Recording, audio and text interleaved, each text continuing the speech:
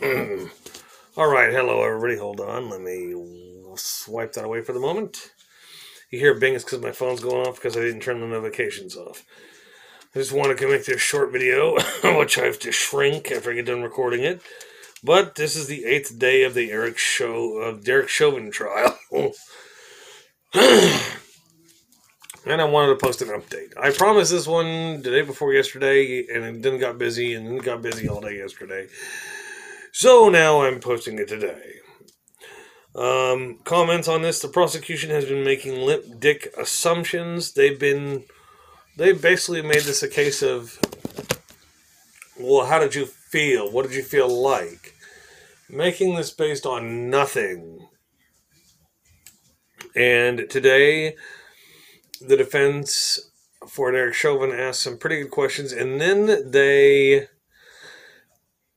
did something a little contrary to what I would think they would do if they were trying to make the case for Chauvin.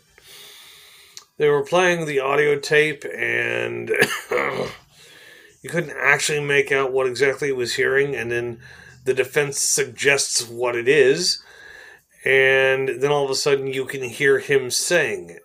Whereas 3 seconds before, there weren't any discernible words at the end. I thought that was a brilliant use of psychological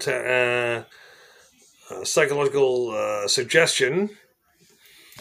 I'm not saying that they're wrong. I'm not saying that the defense is wrong. I'm not saying that the prosecution is right.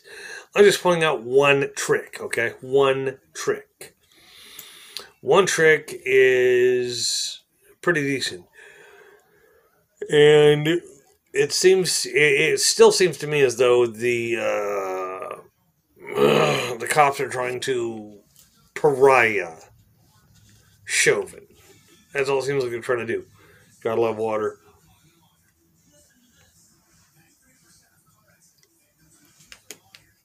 But according to what I just found out, right before I went on air, is they found a stack of counterfeit $20 bills underneath, in between George Floyd's car seats. And this proves intention to pass off counterfeit money, among many other things. But so far, everybody's trying to paint this picture of him, of George Floyd being this saintly character, which he is certainly not. I'm not saying I'm a saint, but... And the thing that just occurred to me yesterday, it's very funny. This whole country's polarized about this. Here's what I want to point out. What's the basic premise of the court system? Innocent until proven guilty. You may not like that opinion. I don't care. But that's the assumption you're supposed to go into each case with. They're presumed innocent until proven guilty. They're assumed guilty until proven innocent. And I think the defense has done a wonderful job at casting doubt on everything that happened. Am I personally vouching for Chauvin? No, I'm looking at the logic. And here I've seen the whole video, as almost anybody who's watching this video should have seen it, and not let your feels get in the way. Observe it. Watch it like a movie. Watch it like a bad horror movie. Like, one of those crappy B-wave movies that nobody wants to watch, but you watch because you're bored. Watch a video over. The prosecution wants to hang on this 9 minutes and 28 or 38 or however many seconds it is of him being on the ground being pinned. And as I said before, I have been in that pin, and it doesn't kill you. It does not kill you. And then there's this thing of, well, he was a great man. They're trying to build up his character. Even his girlfriend said they had opioid problems. Okay. He had opioid issues. We get it. He wasn't a perfect guy. He's been to prison. He's been to jail more times than a couple. And he had a young child. I feel for the child. Okay? Don't get me wrong. I feel for the child.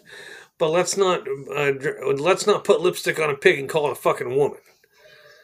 Dude was high. It's already proven that you can even take away the weed, and then you still have meth and fentanyl. That doesn't make him just not a saint. That makes him a drug abusing non-saint. And now that the police have already proved that they're going to try to make a pariah out of Chauvin, that way they don't look bad. That way they can say, well, he did this wrong and this wrong and this wrong. And I think it's wrong to throw him under the bus without throwing every cop in that city under the bus. You're going to throw one under the bus, throw them all under the bus. I don't believe Chauvin had the intent to kill. I do not think he had it. So, and then they played an audio. Then they've had a bunch of witnesses come up for the prosecution, and had them all buffeted out. They lost. In my opinion, they lost. So now it's becoming a thing, and there are other things I'd love to report on, but I've been dedicating myself to keeping up with the Chauvin trial.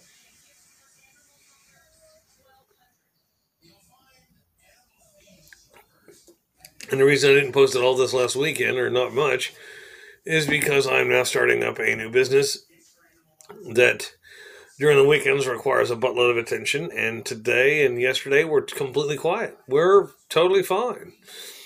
But that having been said, I've still got a line of work to get back to. But yeah, I want to let you guys know that yes, I'm still paying attention to the Chauvin trial, and it's funny how happy and go lucky these witnesses and experts are towards the prosecution. But when the defense gets up there, they get rather standoffish. They get rather defensive. That should tell you something. It's not like the defense is calling up all these people to flat out say, okay, Derek Chauvin should be let go. That's not what they're saying. He's walking through the process of proving that almost anybody else probably would have done the same thing, because in the video that everybody keeps ignoring, he was resisting arrest. The key word is Derek Floyd was resisting arrest.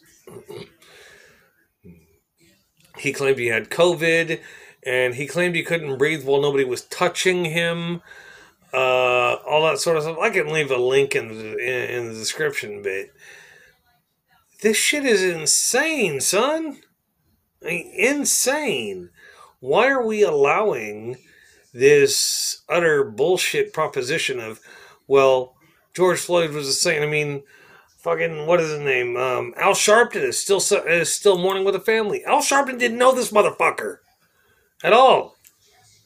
He had no fucking clue who he was. He just did the race baiting thing of, well, a black man who was presumed innocent died.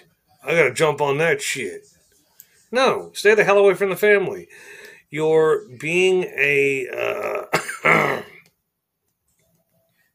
you're being a cultural activist in the wrong era. And for all of those of you who are social justice warriors or whatever, and you want the murderer of George Floyd to pay, okay, look, hunt down the people who sold him fentanyl. So down, like the idiot who was in George Floyd's front seat. He admitted that he said he didn't want to talk about selling George Floyd any drugs, which means he probably did.